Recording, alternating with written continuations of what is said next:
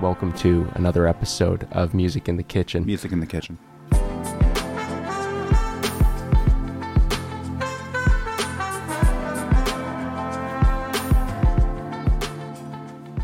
I'm your host, Dylan St. Aubin. And I'm your other host, Adam Landa. And you want to provide the drum roll this time, Adam? My absolute honor. So I'm here with a creative, a real like-minded individual for myself, someone doing some really cool stuff out here. ASELECTFEW, SINGH STUDIO, one and only Moneey Singh. What's up, guys? We got the squad here. We have the whole squad. Squad. Money does not show up solo. Money shows up with his entourage, and these boys are going to be hanging with us for a bit. All of them representing ASELECTFEW. Hello. That's Hayden Singh, SINGH Studios. Hello. What's your name? Arnie Sandhu. All right, and last but not least. Hey, I'm Gary Sidhu from SINGH Studios as well. Great. Okay. Money. We have this one question that is our icebreaker right off the bat. You're cooking in your kitchen, but what are you listening to while you're cooking? Most likely Selection. I feel like just, kind of vibey music. Like cooking to me is like where I kind of unwind. I don't want to be stressing anything. Don't want to look at my phone. Just want to, burn one and then just cook. Yeah. What do you cook? I don't know about you and food. Doesn't come up with all with your branding. Yeah, you know what? Actually, we're doing a collaboration right now with Tasty's Indian Bistro, which is like something. It just kind of organically happened. So you're actually gonna see a collab with a restaurant, essentially. What do I like to cook? I can't cook Indian food because, to be honest, it's complicated, and I leave that to the pros. Yeah. But I love doing like street style food. Bodegas and chopped cheese. Like I'll make my own version of a chopped cheese, and then I'll just I love cooking for my friends I got and family fucking too. fat off those sandwiches. But they're good for hangover cure, and that's where I feel like I shine. Like hangover food is fun. But lately I haven't been cooking that much, to be honest. It's been like meal prep. We're really in like focus mode. So Ain't no time for a fucking meal. yeah, no, there's on the go. There's business to do. So we've done a bit of research. We went deep. We know tons now, but No going back for me. Damn, y'all with the feds? As long as you don't start using my Govey name, we're good. June 2018, you just got promoted to a development engineer at Dynamic Attractions. You're working engineering on theme park rides. 6 months later, you're on a trip to India. You're feeling disconnected from your cultural identity, and then you come back and you quit engineering before the year's out, and you start a clothing brand.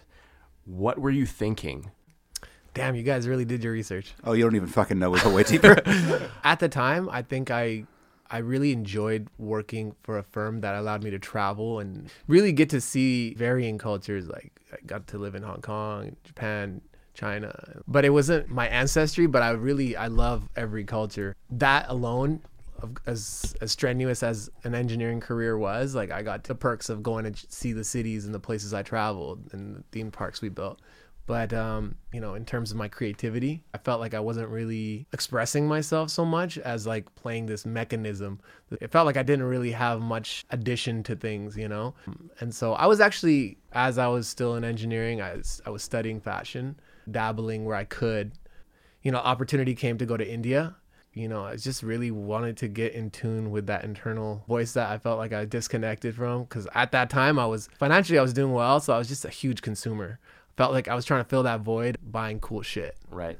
But it helped me learn a lot about products and design. One of the things that fascinates us about your story, Money, is this trip to India. One of the things, of course, that makes it even more dramatic is the fact that you did basically close the book on what you were doing professionally before leaving. I think Adam had a question about the trip specifically. I hate that I actually had this question now in hindsight. This is so trivial, but did you pay for the ticket? I did not. I did fucking not. knew it. Yeah. No, I couldn't say no to a free trip to India with my dad. Okay, I'm really glad I asked that question. Was there like a goal coming there? I just had this like internal feeling. I was trying to convince my brothers to go too, because I'd gone as an infant, and I remember feeling so free. So I kind of just knew that I needed to do it. Yeah. And luckily, my dad had like a close friend from the village he grew up in, son getting married. And so he was going to go support, and I got to come along. Indian weddings are fucking amazing. Are they amazing over there too, or is it done differently here? Bro, I'll tell you, like, it's on a whole other vibe over there. Because here, it's like, it just looks unnatural. People pull up in a horse or something like that, and it's like you're in the suburban area, or you're in the cityscape. It just doesn't make sense. But out there, the whole village turns out, and they got like marching bands rolling. It's like a festival, and everyone's there, and it's less about flexing as it is about like just having a really good time. Is it like more the scenery matches of theatrics? Yeah. Okay. Yeah, you really can get into it. With the select few, how was quitting your day job and starting a clothing brand financially feasible? It really wasn't, and it's still. I mean, it's like at the end of the day, it's one of those things that you're not doing it because you're like, this is my ticket to riches or whatever the term is. Like, I felt this internal voice. I felt like what I needed to do. Yeah. In terms of like, it required strategy beyond the initial feeling. Like, it was years in the making, to be honest. Years in the making before you went to India? Like you had... In terms of like, I was studying clothes for years. Okay. I was studying like garment construction and fashion for years as I was still in an engineering career. But I didn't really know what to do with it. I just was fascinated by it. What got you started in that? How far back do you go? I've always been into clothes. Like, I actually was telling my friend about this really funny story where, we grew up like really modest, like, and my family got well established over the years, but we didn't have the luxuries of like designer or even name brand, for that matter. Yeah. But I remember, so my mom, she was like, she's a Renaissance woman, so she could like cook, sew, whatever you name, like she could do it. So I was always really inspired by that. But just long story short, I was super into Nike, and I had these old beat up trainers that had like a Nike gel sign on it. I just had this like compelling feeling to get an X-Acto knife, and I cut it off. Like, I just like took the threads off, and then I had this camel bucket hat that we got at like a surplus army store. Mm-hmm. It was like really stiff, so it kind of had this like worn in look. And then I stitched in the Nike gel sign, and I wore that shit, and people lost their mind. Do you still have that hat? I don't know, maybe. It was like my first design. I do remember that, like clothing wise. There's only one in the world that exists. And it might not even exist anymore. It's probably in my parents' basement somewhere. Continuing on, talking about a select few, kind of a two-stage question here. Collection one. So my pronunciation as a half-white dude, I'd look at that and say pool party. Basically. Right, for sure. So you pronunciation, pool potty, or... Phonetically, I mean, it's pool fatti. We were so off. Yeah. Man. You know what though? Like, you just call it truck art. It's totally fine. That's Gotcha. literally what it translates to. Well, not literally what it translates. It translates to pool means like flower.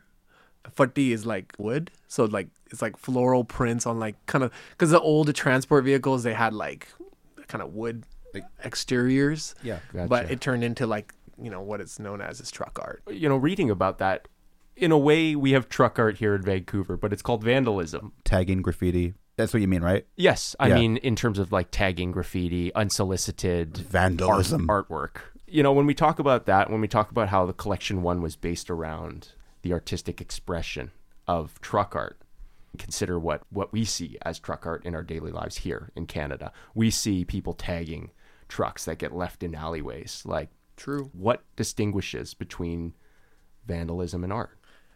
If the owner of the vehicle is voluntarily wanting to paint his truck or graffiti his truck, then I believe it's truck art. And if it's not on the owner and someone just came and tagged their like vehicle, then it could still be art, but I would say it's more like also vandalism. So I don't think vandalism like that is really prominent in India. Like, you don't really have street graffiti, people tagging everything. That's not as common. I didn't see it on my visit. But really what like the focal point of that first collection was like years of frustration where I would see a lot of cool brands bite Indian culture, like really use Indian garment making methods, and they would never communicate that it was made in India. I could tell because I was studying it. Saint Laurent, for example, in like the last 2-3 years, they've been doing a lot of manufacturing there. Hermes, Chanel. But these companies, they don't really express any sort of made in India pride. It always says like made in Paris or made in Europe or whatever. For me, it was like, okay, how can I bring that pride in made in India? Because as someone of South Asian descent, people identify like yoga, Karma Sutra. I don't know, these like identity stereotypes. And for me, I was like, okay, what can we bring that's like hasn't seen much light in North America or the Western or literally across the globe, you know? And I thought this artwork was like beautiful, and I really, it spoke to me. And I felt like it resonated in a sense where like you have, you know, poetic phrases, warding away bad omens, stuff like that. Like it was deeper than just like art. Like I felt like it was philosophical, because that's the other thing is like this art form is starting to see a little bit of a resurgence in recent years, but it was basically a dying art. Yeah. You know, I actually didn't make the connection to like, I thought that was a really cool question though. Like the graffiti on the trucks on the streets, like I see it every day. Yeah, that's really cool, man. I never thought about it like that. My shop is covered in graffiti. The alleyway where his shop is located is just a huge art installation. Because I'm next to a parking lot. On the parking lot walls, you know, they actually do have beautiful graffiti, street art, I guess you could call it. I get graffiti on my door. I get the alternative to that. It's actually why we don't have signage right now. I think eventually what I'd like to do is just bomb a huge sign on the top of that like parking lot that says "Dad's printing." That would be fire. It would be fire. It might also make my landlord fiery. So I have to figure that out one of these days. I kind of like having like a shop that you have to kind of know about, but then again, like memorable signage in Vancouver really stands out for some people. Like that, you know, Dresso. Yeah. People know it just for the sign. There's a lot of like signs that just. I mean, I don't know. I kind of like how yours is in like a back alley. Like it's like kind of like a secret location. And I mean, I use your services. Like I print stuff at your shop, so it's like I like that it's kind of hidden. I mean, I do too. I just actually, well, actually something really fucking cool my family about 70 years ago, they had a shop on Granville and Cordova right by the waterfront station called Lando Furs. And they were one of the big fur shops in the city. And I found this picture just in the Vancouver archives. It hasn't been there for years. It's probably going to be a fucking WeWork next week or something. Yeah. So this is my grandfather's shop way the fuck back. That's the Queen. And for our listeners who don't have a visual aid, there's a photo of Lando Furs with Queen Elizabeth herself, as well as I think that's Prince Philip. Yeah, driving by. That's pretty iconic. We just talked about Collection 1. Collection 2, we see that it's going to be coming out 2022 from the sounds of it. No information past that. Are we on pace? To preface it, Adam worked with you on Collection 1, is my understanding. My business has grown a lot since then. I think everyone in this room probably has. But yeah, Collection 1 I definitely had a pretty big involvement with. I remember fielding Money's call in Montreal, actually, when I was living out there. He called me. I gave him the distributor pricing. He won me over with the distributor pricing. I mean, he had good quality, but I'm not going to lie, like, one thing I learned in the engineering world is like make sure you get multiple quotes and multiple vendors at all times, because you never know. Right? But for one, his company was called Pyrex Vision or something, I think. Pyrex. Oh man, that's that actually. If I haven't told you about that, I'll blow your fucking mind with it. But go on. So I was like, oh, okay, he's a Virgil fan, underground street brand, and it was called Pyrex Vision. And I was still pretty discouraged by garment design still. So I was looking at what can I do to start off like in the grand scheme, because I'm not trying to do this just to dabble. Like I was like, this is where I want to dedicate my life. So I was like, okay, what can I do that's unique? So we stuck with like really high quality stuff. Actually, the first collection was using the same manufacturers as Yeezy Season 3. So it was like, really? Yeah. No shit. Yeah. And that's why they had you started strong. Yeah. So I finessed my way to get that manufacturer, and then working, and I was like, okay, like how do I bring Indian identity? And I was really, I thought natural dyes are really cool because I saw a lot of that when I was in India. So trying to figure out a way where we could utilize natural dyes and make that part of the narrative. Really hard to scale up, to be honest, but cool nonetheless. And then the uniqueness on top of that was like finding a really sick print shop that made sure that like the quality was, it was up there, and Adam had the shop for it. So yeah, that kind of how it came to be. I was like a lot smaller as a company too. I had an employee named Marcus who was kind of running things back for me once upon a time. Marcus is now just full-time DJing, by the way. I don't think he wants anything to do with me. Marcus, if you hear this, I'd love to connect sometime, have a coffee. It's hard to like work for someone and then have not the best exit and then like be friends after that. I get that. Yeah, man, it's challenging to work with friends a lot of times, but Yeah. creating boundaries is super important. Totally. Like, I think that's one of the things I've learned over the last few years. It's hard to turn down free service at first because, What do you mean by free service? well, like we were all just collaborating. I wasn't like working with my friends and it was like, yo, like, okay, I'm on the clock. So Yeah. it was like we were all kind of just where we're like, okay, like let's make a dope brand and figure out how we can like make it bigger every time we do something. So was any part of that first collection, the creative process wise, like the garmentry, the actual graphics themselves? I know you illustrated the graphics, right? So what I did was I studied truck art, the artistry behind it, Yeah. reinterpreted it to tell my own like perspective. It was a combination of like the birds, for example. They're very common. You'll see them on all sorts of trucks, and there's certain design you'll see like across certain areas, like Gujarati like style artwork is like you'll see the ones that we did are similar to that. In combination, like a lot of the poetic phrases were kind of rooted from my childhood watching Bollywood films, and it was also on like a weird meta way. I felt like it was like, for example, like the love cost, it translates to Pyar Ka Kaj. I felt like transitioning from an engineer who was financially stable and felt like I finally was at a pretty good place from like an outside perspective. Love costs. And then I had to kind of make sacrifices to really make this happen. And yeah, it had some costs. The transition from consuming to creating at that point. Yes, sir. I just want to say for the record, for it. I've printed for over 5,000 companies. I've counted this recently. It's a big number. Money's prints. I mean, I see a lot of people like, when I say it's 5,000, that's not all like clothing brands. It's like people who like, for instance, tell us they don't want to make merch. They want to have branding. But people come to me saying, yo, I'm going to start a clothing line. It's going to be sick. And it's most of the time in my head, I'm like, no, it's not. But I'm happy to print your stuff. His hoodies are like the coolest, most interesting prints. Like people will just go for like one color because they want to cheap out and go for the screen print because direct to garment costs too much. He didn't mess around. And if you're growing from collection 1 to collection 2, then it's exciting. What's taken you like as long as it has though to often you want to kind of take advantage of the momentum you have? I do feel like it took a little time with it. For sure, man. And that was very intentional and it still is intentional. I think so for me, it's like, yeah, in terms of like why it was, why we're taking our time with it, I believe in slow fashion. A lot of the design philosophies and our belief system and our mission is to not overconsume, make things that are going to be lasting and have a positive impact. Also, it's not easy for me because I'm not traditionally trained in fashion or business. So these are things I'm learning along the way. And also, I don't want to put out stuff that I don't really love. So right now, like we're working with like Clo 3D. We're working with like, technical fabrics. Clo 3D? It's a 3D software for like designing clothing. Oh, like renderings. Renderings, yes, yeah. Okay. Like, but it allows you to design for like ergonomics and just like really, it's a more sophisticated way of dialing in a design and not just cost effective, but it's also very like you're not wasting anything, right? You're not wasting anything? Meaning like we create samples. Designers, they'll make many designs, and the ones that actually make it to production, we have everything kind of dialed in on the 3D rendering, and by the time we're like, okay, let's make this sample, we know that we're pretty confident that we're going to move forward with it. To nail down one design, how many samples do you think you go through?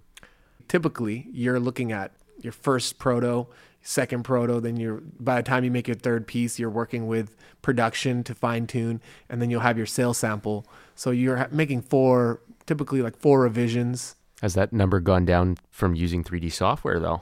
Well, I mean, we're still new, so like it's something we're working on with hopes to just do more like sophisticated designs and feel confident by the time we actually make it. Like it's not like a total dud. Like if it's an idea in my head and then we're making it and then we're like, oh, this is terrible. Yeah. Like now I can actually see it and the whole team could be like, okay, this is terrible. Let's move on. So it's like that.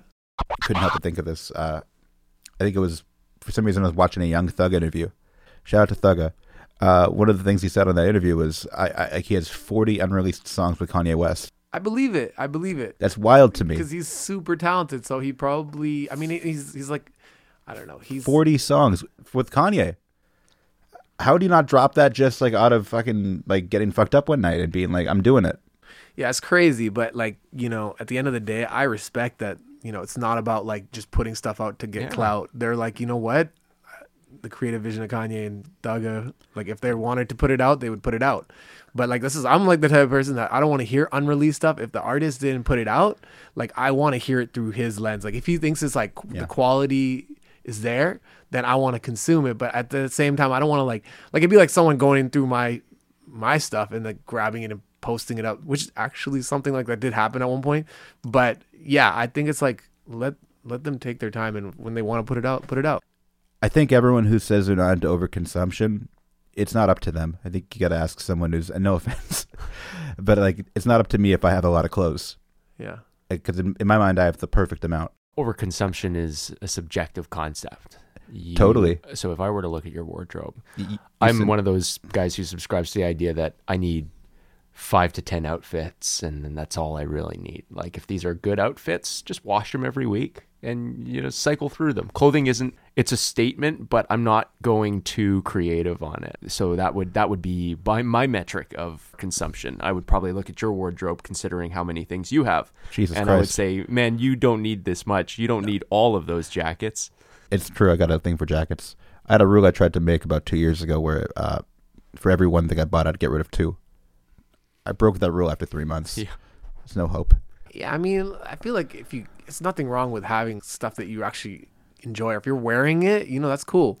Like for me, like I have lots of jackets too, and I keep them because I like archiving. And also, I like archiving designer pieces, and I also like referencing them for like future collections. So, from an outside perspective, your archive could look like a hoard. I was gonna say it. I'm kind of OCD, so if you look at my closet, it's like color coordinated and dialed in. Gotcha. So a lot of stuff, but it's sorted. It is an archive, then. It's a library. It's a library, yeah. But I was thinking what you said. Yeah.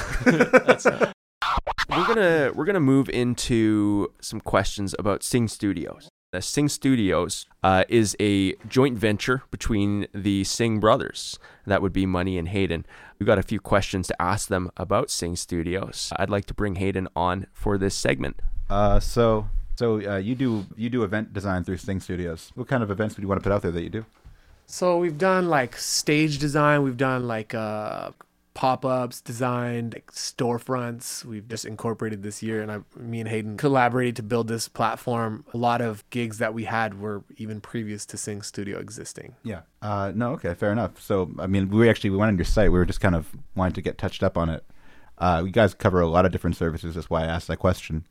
Do you ever wonder if you're weakening the current services by spreading yourself out so wide? So for me, it was really important to create an infrastructure for multidisciplinary creatives. And so it's not like solely me and Hayden are taking on every project. We have a team, a really talented team. Let's just say you had like maybe 3 things you could do. You couldn't do more. Like, what do you think those 3 would be? You, as an agency, like if you narrowed it down to 3 things that you were just 3 different offerings. I'll let Hayden take this. Yeah. The 3 services we would do would be design. Any type of design, it kind of goes into a larger field. So we do have a pretty talented team. We also have our social media manager, Arnie, and our digital marketing manager, Gary here. They're just 2 sort of a cheat code of an answer, though, because design's like a shitload of stuff. That's what it is. We do everything. We're a new company, and right now we're just trying to take on as much business that we believe would be long-term value. I mean, at the end of the day, we built Singh Studios not to be in a box. Can't put us in a box. So when it comes to design services, if we're interested and it's a cool opportunity, we'll make it happen. We were wondering, actually, by the way, on the site, do you have all those terms listed out to hit on different SEO terms? You can let our digital marketing manager answer that. For those of us who, might be unfamiliar with these acronyms, SEO stands for Search Engine Optimization. That's correct. All right, take it away, man. With the keywords there, it's more of like again, as they mentioned, we're trying to widen our variety since we do have a pretty large team. So we do have a bunch of people. All those services are something we offer in-house. But in terms of SEO, if it hits the SEO and someone's searching out for digital marketing, we come up. Can't complain about that, right? Exactly. It's just maximizing visibility at that point. Yeah, for sure. Are any of those terms like that are represented on the website underrepresented in actuality, but they're specifically to hit on SEO searches?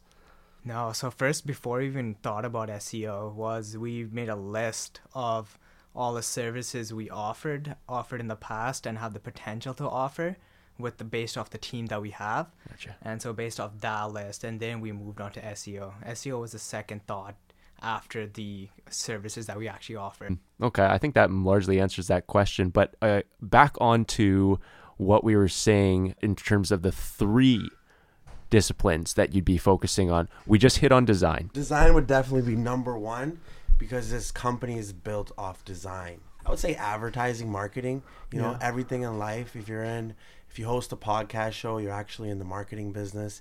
You're growing your business. Everything in life has to do with marketing. The marketing, it's advertising. Marketing, advertising, those can kind of go together. So design, marketing, advertising. And the third, I would say, would be development of products. So whether it be a hoodie or whether it be a stage. Gotcha. So when you're talking about design services in general, we kind of look at that more like graphical or like branding and you know, website development. That's all kind of in the design side. Gotcha. Whereas product development, we're talking about building a product from scratch, which involves manufacturing and supply chain and all these other variety of factors on the back end. What's smart about both providing the agency as well as the internal client? It's hard to have testimonials when you've never had a client. So when you start out with a testimonial, it gives you a little bit of credibility out the gate. You get your first testimonial because technically you have your first client. And they can tell you're a young agency because on your site, in my opinion, there's too much to select few. But that's your first client, so I get it now. But you're going to probably want to change that eventually. So like after, you know, redesign, rebrand, you redid your site, it looks great, everything's ready to go. What's next? So we're really looking at scaling, not just on a local basis. We're you know, and I don't know if we mentioned this, but Singh Studio, the initiative, I worked as a creative director for this other agency, and I started recognizing that certain minority clients were being sent to my wing or what have you. And so I started realizing that there was a little bit of snobbery going on when it came to like certain clientele that maybe had a successful business but didn't have the demeanor or the look that these agencies were typically used to seeing from their clients. So I just recognize that, like, you know, we could really help a lot of minorities that are being overlooked by these agencies. And I'm not, you know, no shots fired at anyone in specific, but it was more so just like I saw a purpose there. And so as long as we continue to help minority-owned businesses help reach a commercial viability and continue to stay strong, like, I think that's really the overall mission. You found a hole in the market. That makes sense. Yeah. Actually, one thing I wanted to say about your clothing earlier, you're talking about how things like, say, like Hermes Paris and stuff, you Saint Laurent Paris, Spain, whatever. I've seen, obviously, Korea and China, tons of things are made there. Most of the socks in the world are actually made in Korea. But do you ever feel like maybe you'll get to this point where Hermes India actually is like the brand? Bro, that's the vibe. That's what we're trying to get to. So like, even like right now, we have teammates in India. The goal is to even have an agency over there, in the UK, you know, wherever we feel is necessary, because now we're not bound to one space, right? Yeah. We work remotely. We have tools that help us really work effectively. In terms of like the Hermes India thing, we want to change the stigma of what it means to be made in India, being not just appropriated, but the stories being told on why these things exist. Yeah. And if we can have that voice within fashion, within pop culture, like, I feel like that's really the mission with ASELECTFEW. First off, provide a bit of exposition in terms of when we talk in Hermes. Very high fashion brand. They have a bag called the Birkin bag. So what they do is oftentimes they'll have in the supply chain a manufacturing process made in India, which is like typically a hand embroidery or embellishment working with leathers. A lot of handwork stuff is trained from generation to generation in India. You can't really get it anywhere else. Yeah. So what happens with these major fashion houses is that they'll have part of it made in India, or a majority of it even sometimes, and then they'll have the final labeling in Paris. Marketing thing, obviously. Apple phones on the box, it says assembled in Cupertino, California, which is not where Apple's factories are, but it is where the final assembly, possibly just the boxing, happens in the end. So the location of manufacture is itself a prestige point. Yeah, and I'm sure somewhere in their fine paperwork, Apple's made it so the governments have to agree to let them write Cupertino somehow. You know, it's what it is, but I'm saying, like, obviously, culture shifts happen, too, over time, and they're methodical, but, like, you know, 50 years from now, I don't think 50 years from now Paris is going to be in great shape, personally. Certainly not as much growth as there is in India. It's insane. they had the biggest election ever. Modi, that election, I think, it was the biggest ever. It's the youngest country on the planet, so you're going to see a lot of change, and it's in the numbers. They're just so large, the sheer number of people there that and being the youngest country on the planet, you're going to see a lot of change in the next 20 years, and I think I'm banking on it, and I think we're looking to continue to bridge that East-West dichotomy for really to develop a global mindset. 100,000 people get out of poverty every day in India. They've crossed the poverty line. 100,000 people a day. That's Canada in 1 year. They are saying goodbye poverty. I am now in the middle class. 100,000 people a day. What generates that change? I would imagine, from what I know about India, they were severely lacking in infrastructure for a while. A really modern banking system was being lacked. It was a very different country, and I mean, it's definitely westernizing, modernizing. So yeah, I mean, just kind of catching up, but it's substantial. Just an idea for Singh Studio. You're an agency, so you don't necessarily need to be doing everything in-house that you do. That could also apply to your sales process. Do you know anyone in Toronto? Most definitely. I mean, Hayden's actually he's spent more time in Toronto than he has in Vancouver. Do you have any, if let's say you needed a salesperson, someone to rep the brand out there, get you clients. That's all you would need to actually have a presence in Toronto. Because there's nothing localized about Singh Studios as of right now. It's like Dad's Printing is not like Van City Dad's Printing. Mm-hmm. One of the things we did to grow as a company was we did SEO terms. If you look up t-shirt printing, any small city in Canada, screen printing Brampton. Mm-hmm. So often customers being like, you guys aren't in Brampton, are you? Mm-hmm. I'm like, no, but how can we help? It's we're not tied down where we're not buying real estate. For example, we use a shared space called Spaces. And so they have multiple locations, and it makes it a lot more accessible for having client meetings in different neighboring areas or even global. Cool. I mean, what I'm always trying to really say is you don't have to invest in rent or a building to hit a different city. No, 100%. You could do that. You could have already been doing that. We kind of are. We only pay for what we use, right? Adam actually came to our office, so we've making changes since we had you by last time too. So sure, yeah, fucking nice. I mean, it was a great office. It looked like. I mean, if it's better now, great. But it definitely wasn't a drawback. Yeah, it didn't have a panoramic view. Yeah, but I almost thinking you need that to sell is almost the wrong idea though. No, that's not what. So to me, again, the office is a tool for us. Yeah. It's not necessarily that's the deal, the make or breaker for our clients or us. It's kind of this space we're in right now. Gathering spot. Yeah, it becomes somewhere we could all kind of have the same mission and not have distractions from the outside world. Right? Totally. Coffee shop's not going to do the same effect for the whole team. Yeah. No. Cool. Toronto's a good market. Vancouver's small. There's only 600,000 people that live in Vancouver. In the actual city itself. So the streets are dead. Streets are dead. And there's nothing happening here. Music in the Kitchen is based in Vancouver, BC. We're in the East Vancouver, and we're happening, aren't we? Yeah. Happening. Yeah, our kitchen's cool. Yeah, straight. And we're here talking about talking about local flavor, local business, the local things that are happening right now. But fair point. Okay, speaking about things that are happening, and this is going to be a quick question for you here, Money. Yes. It's that time again. Tell us about Swag Saturday. Oh, God. What the hell? How did you guys find out about Swag Saturday? We went back 10 years on your Facebook. Oh, you guys. Damn. Facebook. I thought I deleted that shit. What the hell is Swag Saturday? And why were you promoting it? Oh, my God. So, this is really embarrassing, but... Of course it is.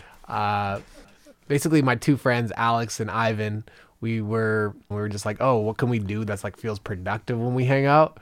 And since we were all from different ethnicities, I guess we were hey, what do we call this? The multicultural wrecking crew. I think Ivan kind of came up with that. I don't know. He started this blog page called Multicultural Wrecking Crew, and then we kind of just were all right, sure, why not?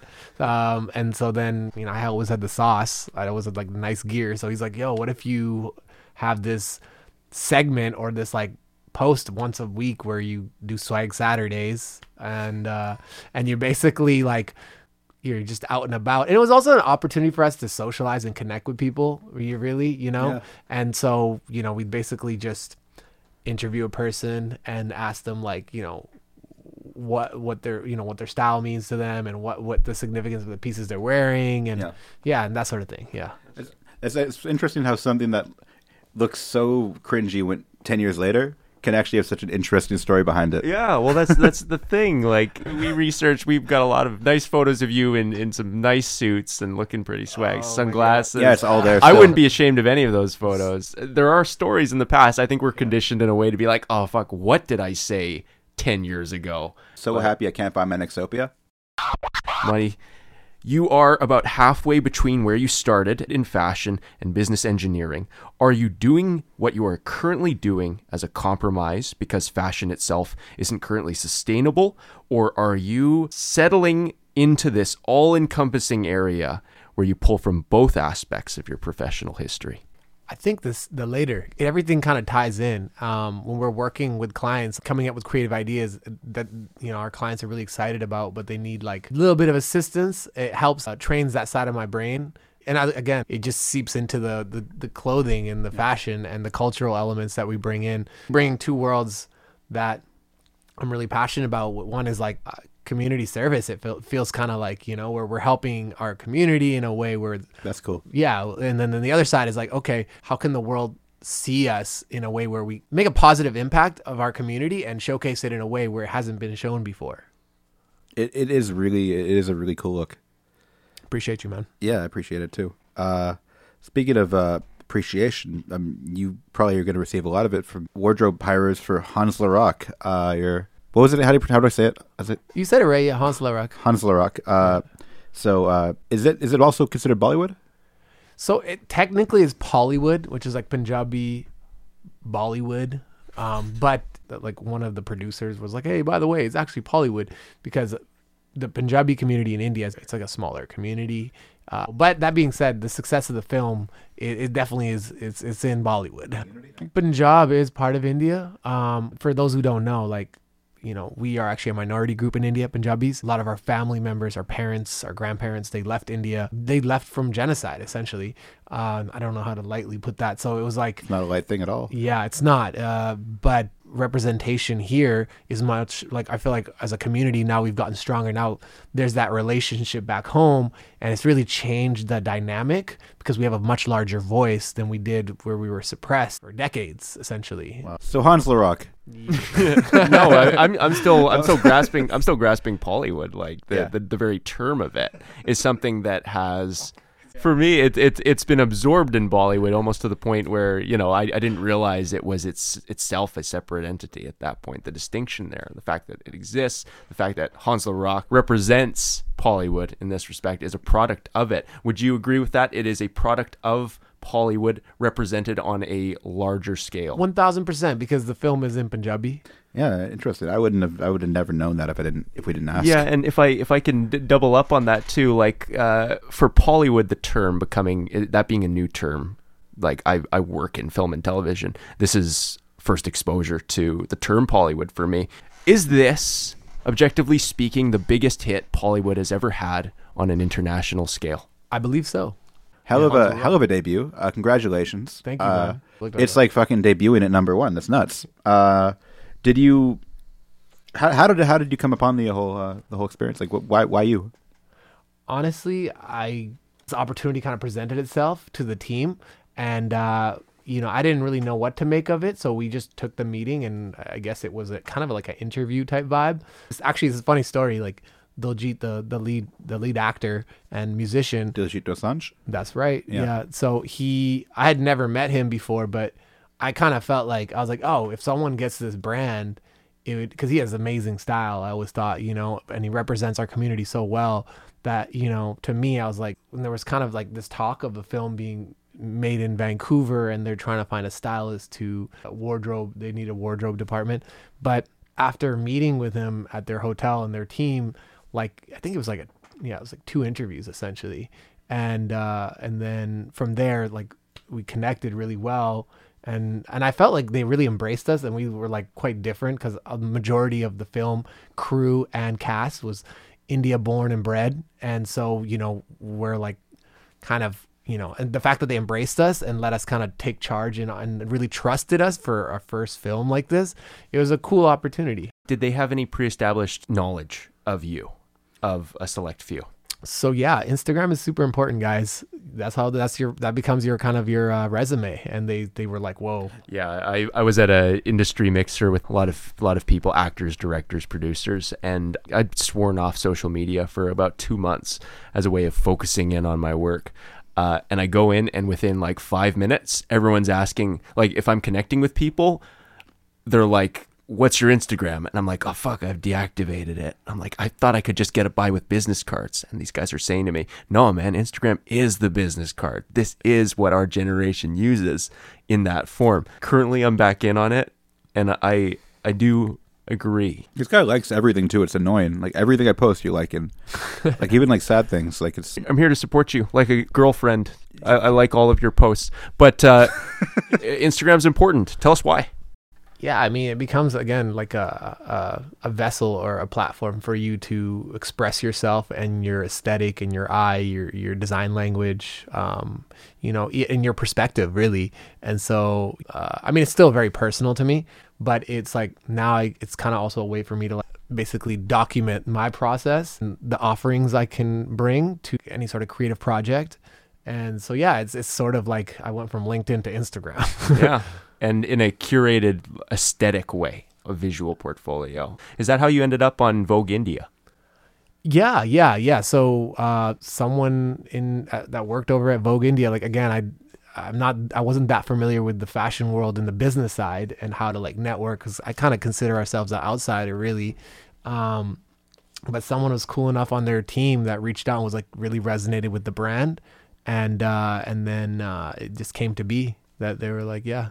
For me, what I'm really trying to grasp here for myself is your careful use of it. The branding that you've done through Instagram has landed you a costumer role on a huge Pollywood film, as well as a mention in the Indian iteration of Vogue magazine. Not to mention something that he might not even remember. He told me, you're doing something right when WGSN is referencing you for their styles. Yeah, that's Yeah, so WGSN, for anyone who doesn't know, is fashion forecasting. Basically, they'll try to predict trends 2.5 years out. You pay 5 figures at least to get a membership to it, just to see where the future is, like what you should be doing in your R&D and your development down the line. And were you not referenced in there? It's crazy. Like, I feel, you get these signs, in your life. I mean, you may not always see them, but for me, I've been fortunate enough that I was mindful of seeing these. Like, this is a perfect example where I was like really just interested in fabrics, and I was creating, but I didn't know what I was creating. And then I was at this, this was like a pretty bougie fabric shop, and I was like, yeah, I'm working on this cool design that I thought was really dope. And then the girl that worked there was like, oh my God, that's so crazy. I seen your design on WGSN trend forecasting for 2020. Yeah. And keep in mind, this is like 2018. And so it gave me a little bit more confidence to be like, you know what, maybe I'm on the right path. And like, funny enough, like also like when I went on this trip to India, right? Yeah. I didn't really have like that much planned out, other than I just wanted to go experience and connect to my roots. I got seated right next to one of the biggest manufacturers in India, and he was a really cool young dude. And he ended up being from Punjab as well, and we ended up connecting. We still are in touch and in contact, and I hope to bring manufacturing, like that relationship, over time. But I learned a vast amount of information on the manufacturing capabilities of India through a guy that was just randomly seated right next to me. You never know who you're going to meet when you put yourself out there. 100%. Like, it's just as important to talk about what you're working on as you actually are working on things, because and this is again the Instagram thing, like if you don't put yourself out there where you can be seen, then you unfortunately may never get, people may not take notice, and you may not be able to really get the exposure you need to continue to grow, right? So all these are essential steps in, progressing. Collection 2, is going to be really exciting, because you won't see manufacturing like this in Vancouver. Like, we're working on some, like, we're trying to be, recognized as a fashion label, not just on a local basis, which is dope. Like, but our aim isn't just to be like the Vancouver brand. Our aim is to make a global impact, and through our design language, really kind of shape the future of what fashion could be. Yeah. With a cultural eye, of course. considering your fashion is visible on the big screen and through something that is stretching across the world, I think you're well on your way to that. Yeah, you're clearly doing a few things right. You're doing a few things right. I say that to a select few. I say that to Singh Studios. I think I speak for us both, Adam, when I say that we can't wait to see where this goes. Collection 2, but also the ways that you're growing Singh Studios, the ways that you're expanding it in a contemporary way. It shows not just hard hustle, but smart hustle. Much appreciated, bro. You're thinking about this, and the fact that we've been able to have this conversation, have discourse with you at this stage, especially not knowing where this is going to be going in the future. I can't wait to see what happens in a year's time, even. That's a heck of a meal, man. At Music in the Kitchen.